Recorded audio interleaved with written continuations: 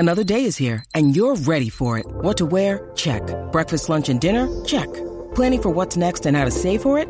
That's where Bank of America can help. For your financial to-dos, Bank of America has experts ready to help get you closer to your goals. Get started at one of our local financial centers or 24/7 in our mobile banking app. Find a location near you at bankofamerica.com/talktous. What would you like the power to do? Mobile banking requires downloading the app and is only available for select devices. Message and data rates may apply. Bank of America N.A., member FDIC.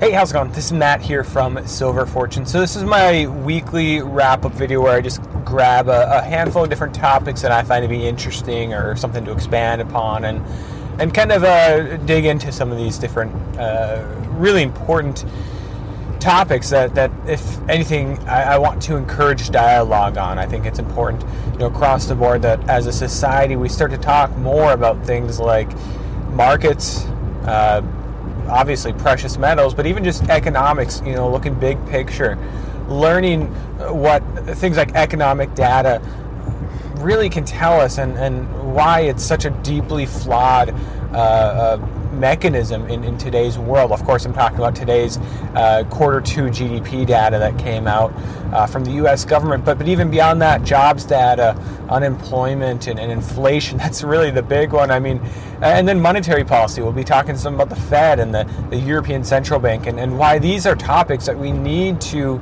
as a society, understand much, much better. I mean, in the past, I think there were times where the broader population had a better sense of these issues. For example, what is the story with how the Federal Reserve got its name? They call themselves the Federal Reserve because they didn't want to call themselves something like, I don't know, the USCB, right? Like the United States Central Bank or something like that. Because, at the time, in the early 1900s, central banks were a very unpopular idea. So what do they call themselves? The Federal Reserve. Somehow invoking themselves as part of, the U.S. government, even though there's some sort of a quasi-private institution that, if that's not crazy enough, has the power to print money. But anyways, I digress. I'm going down some trails a little bit too early in this video, and I want to start off here just talking about the market, specifically precious metals. Now, again, not too bad of a week. If we look big term here for silver and gold, they've had several up weeks. I think gold has had a few more in a row than silver. Obviously, silver has had a really good last week or two prior to this week. But with this quarter two GDP number that came out this morning,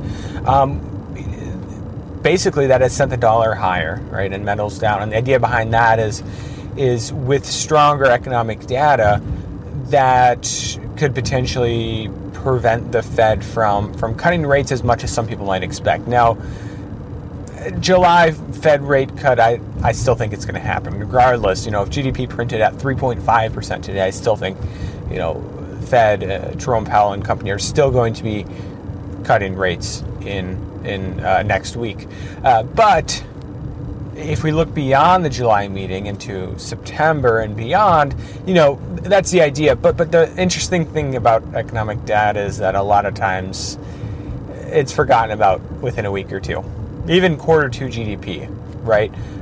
By the time the September Fed meeting rolls around, this is going to be out of people's minds, and they'll be focusing on the most recent jobs numbers or PMI or inflation data, and quarter two, though it is relevant, will be old news, right? But nonetheless, that has sent the dollar higher, has sent precious metals a fair bit lower. Now, I'm recording this Friday morning. If you can't hear a little bit of background noise, I'm just on my commute right now. But so I don't know the exact fallout of this and what metals will look like, heading into the weekend. But as a whole, with them heading a little bit lower on the week, not that big of a deal, right? Especially, gold, I think, is closed last week, I don't know, 1425, 1420, something like that. A close around 1400, even slightly below that, not that big of a deal because, corrections happen in the markets. They don't always move in a straight line. And if anything, we should be prepared for this. Same thing goes for silver. Silver had some very good closes this week. up around 1640, 1650, etc. So all in all, I'm not too worried about a bit of a move down this Friday afternoon. We'll see what next week holds in store. And talking about next week, the big news item that I think a lot of people are going to be focusing on is, of course, the Federal Reserve July meeting. Now, there's been a ton of debate about exactly what the Fed is going to do. I think hiking interest rates is likely off the table, but leaving them at their current position for quite some time was a possibility, and I think most people have been swayed in the direction of expecting a 25 basis point bips cut. However, but prior to today and prior to this data coming out, I think there were some people still potentially expecting a 50 basis point cut.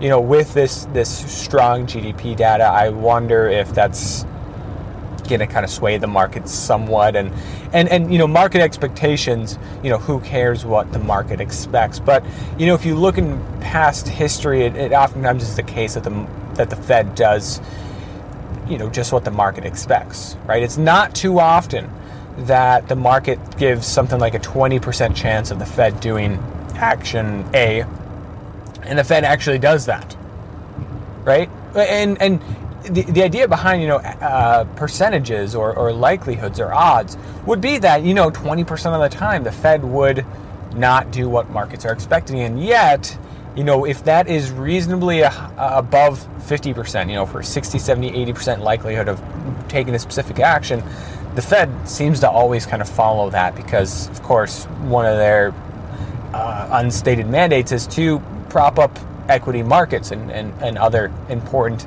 asset markets here in the United States. And so the last thing you want to do is act in an unexpected manner and risk some sort of a stock market crash or coming off as too hawkish or something like that. So, with market expectations at 25 basis points, I think that's what we're going to get next week.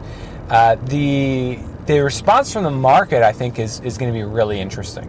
Because, yes, we have one piece of, albeit fairly important, piece of economic data coming out today suggesting, hey, the economy might not be doing as badly as we expected, right? Especially with very strong consumer spending in this quarter two GDP print. But I wouldn't be surprised if we come out, the Fed cuts 25 basis points, a quarter of a percentage point, and the bond market says, no, it's not enough, right? You're behind the curve. And what you'd see then is a greater, I guess, inversion of the yield curve, a greater move down of especially short-term interest rates, essentially begging the Fed to cut rates or expecting the Fed to cut rates. In my mind, if the Fed cuts 25 or 50 basis points this first meeting, it doesn't matter a whole lot. I think pretty quickly the markets are going to be begging for more, the bond market in particular. And it's going to come. It's going to come eventually. Now, the other important aspect of this meeting, which I think a lot of people have been talking about, is the Fed's quantitative tightening program, which should be winding down here pretty quickly.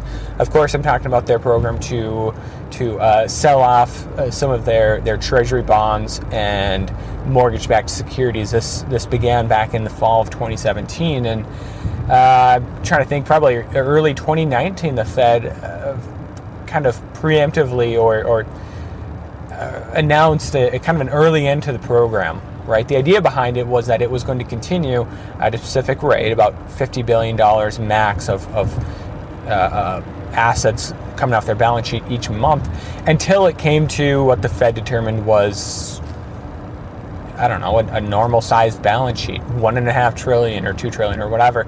Of course, it didn't make it nearly that far because of we know from history that injecting credit into a system, injecting liquidity into the system, is a heck of a lot easier than removing it. And the Fed tried to remove it, and they were able to remove a very small portion of it, all things considered, before the markets absolutely freaked out, right? That was part of the second half of 2018 when we had a pretty significant, like a 19% drop in the U.S. stock market. So anyways, that's something to watch as well heading into this meeting, because I'm assuming they're going to continue to guide for cutting or ending the QT program at I think it's September is the last month they're going to be doing it. But we also have to keep our ears open for any hints at quantitative easing, right? This is something I've talked about a handful of times on my channel. Another big proponent of it here in the financial media would be a guy by the name of Luke Gromen. This idea that the Fed is going to have to do QE here in the not too distant future. I'm talking 6-9 months out. Not just because we need dollar liquidity, not just to prop up stock markets, but the U.S. fiscal deficit. That the Fed is going to need to monetize some of that debt because the appetite for it is. When you need mealtime inspiration, it's worth shopping Kroger, where you'll find over 30,000 mouth-watering choices that excite your inner foodie. And no matter what tasty choice you make, you'll enjoy our everyday low prices, plus extra ways to save, like digital coupons worth over $600 each week. You can also save up to $1 off per gallon at the pump with fuel points. More savings and more inspiring flavors make shopping Kroger worth it every time. Kroger, fresh for everyone. Fuel restrictions apply.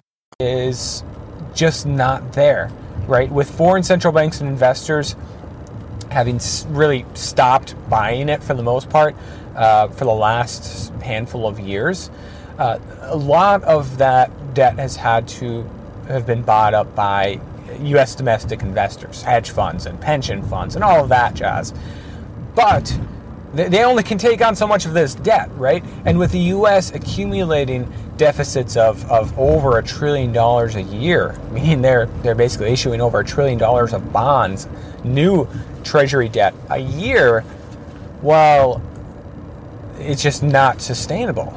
I mean, I think the last numbers I checked, the domestic market here in the United States owns, somewhere north of $7 trillion of U.S. treasury bonds.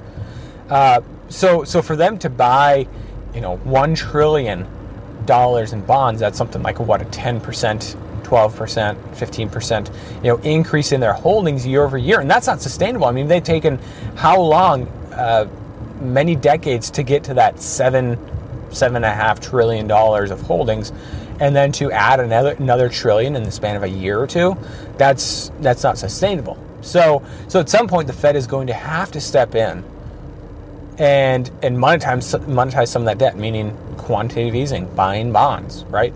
Because otherwise, you end up with some really nasty unintended consequences. I mean, first of all, there's just kind of the whole supply and demand aspect of it, that if there's just not enough demand for bonds and the supply is steady or in this case increasing, then, well, you risk the price dropping, meaning yields go up, and all of a sudden funding the government, which is already deep in debt, is more expensive, especially since the government has this habit as of late to roll over debt in a shorter term fashion, meaning they take advantage of 1 year or 2 year bond yields in the slightly lower interest rates versus 10 or 30 year bonds, which actually make up a very small portion of the U.S.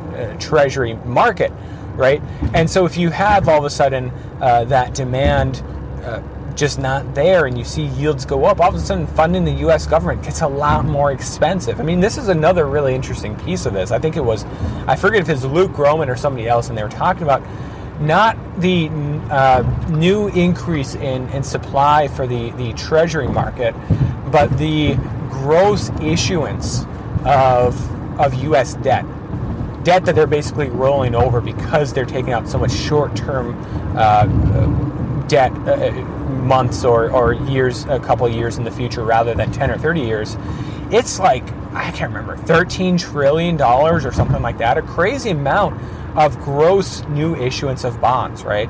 And again, if the demand for that is just not there from the broader market, the Fed's going to have to monetize, right? It's going to have to happen, QE, and they're going to spin some story about how it's providing liquidity or whatever, weakening the dollar, but ultimately it's going to be about funding the U.S. government. It's something that nobody wants to talk about, but I guarantee you 6 months from now, a year from now, it's going to be on the forefront of traders' minds funding the U.S. government, right?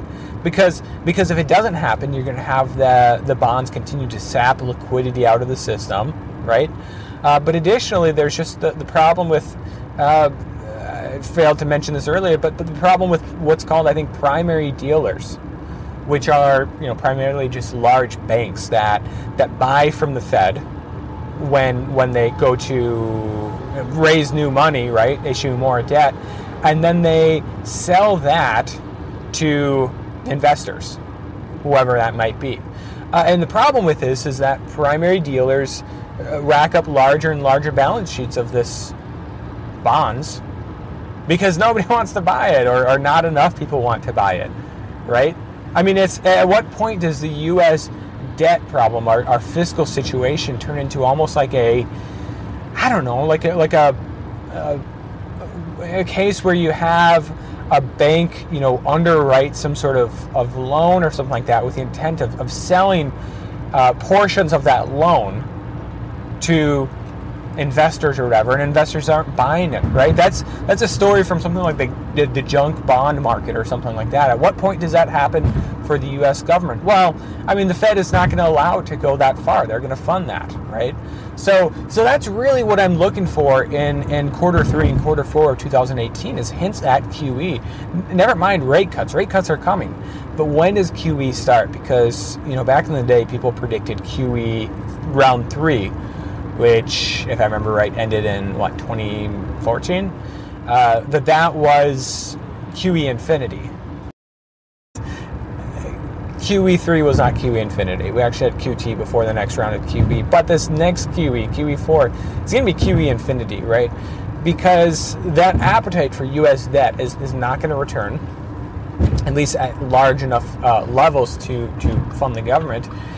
And the U.S. debt problem isn't going away, right? If anything, deficits are only going to balloon more and more when we head into a recession, when we have some of these, crazy ideas from the left, and to some extent already being embraced by some members in the right, things like Medicare for all, or single payer, universal health care, whatever you want to call it, or student loan debt forgiveness, or massive infrastructure spending, right?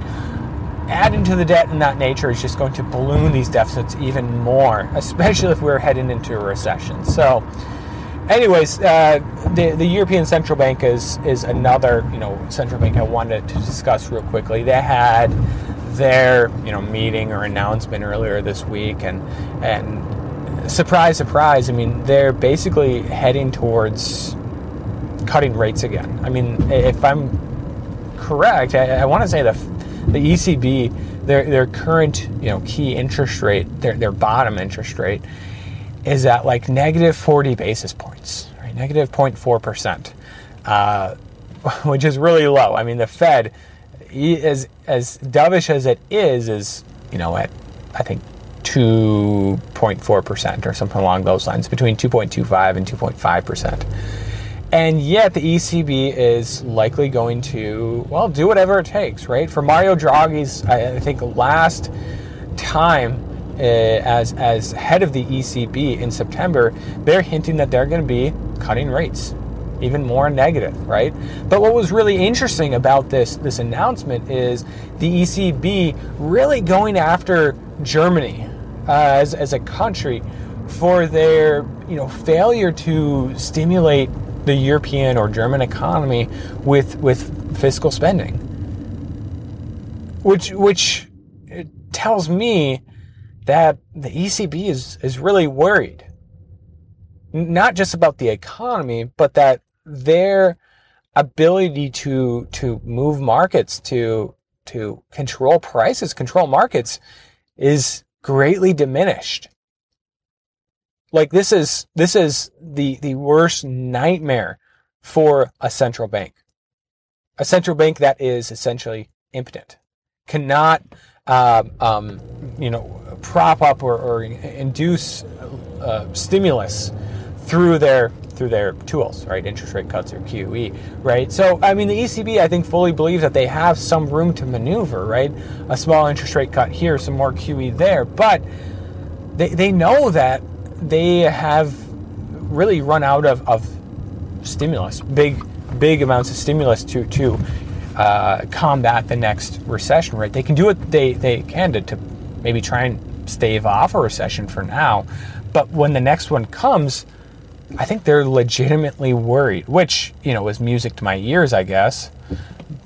But this is something that many of us have predicted for years. And I think the big story here is not when the ECB, as well as markets, realize that, but when markets as a whole realize that the Fed, the Bank of Japan, the Bank of England, all those central banks are in the exact same position, that they no longer have enough stimulus to prop up markets. Anyways, it's going to be an interesting week next week with the Fed meeting. I'm looking forward to it, and I hope you are as well. As always, I'd like to thank you guys from the bottom of my heart for watching this video, listening to this podcast. Thank you for being a supporter of this channel in any way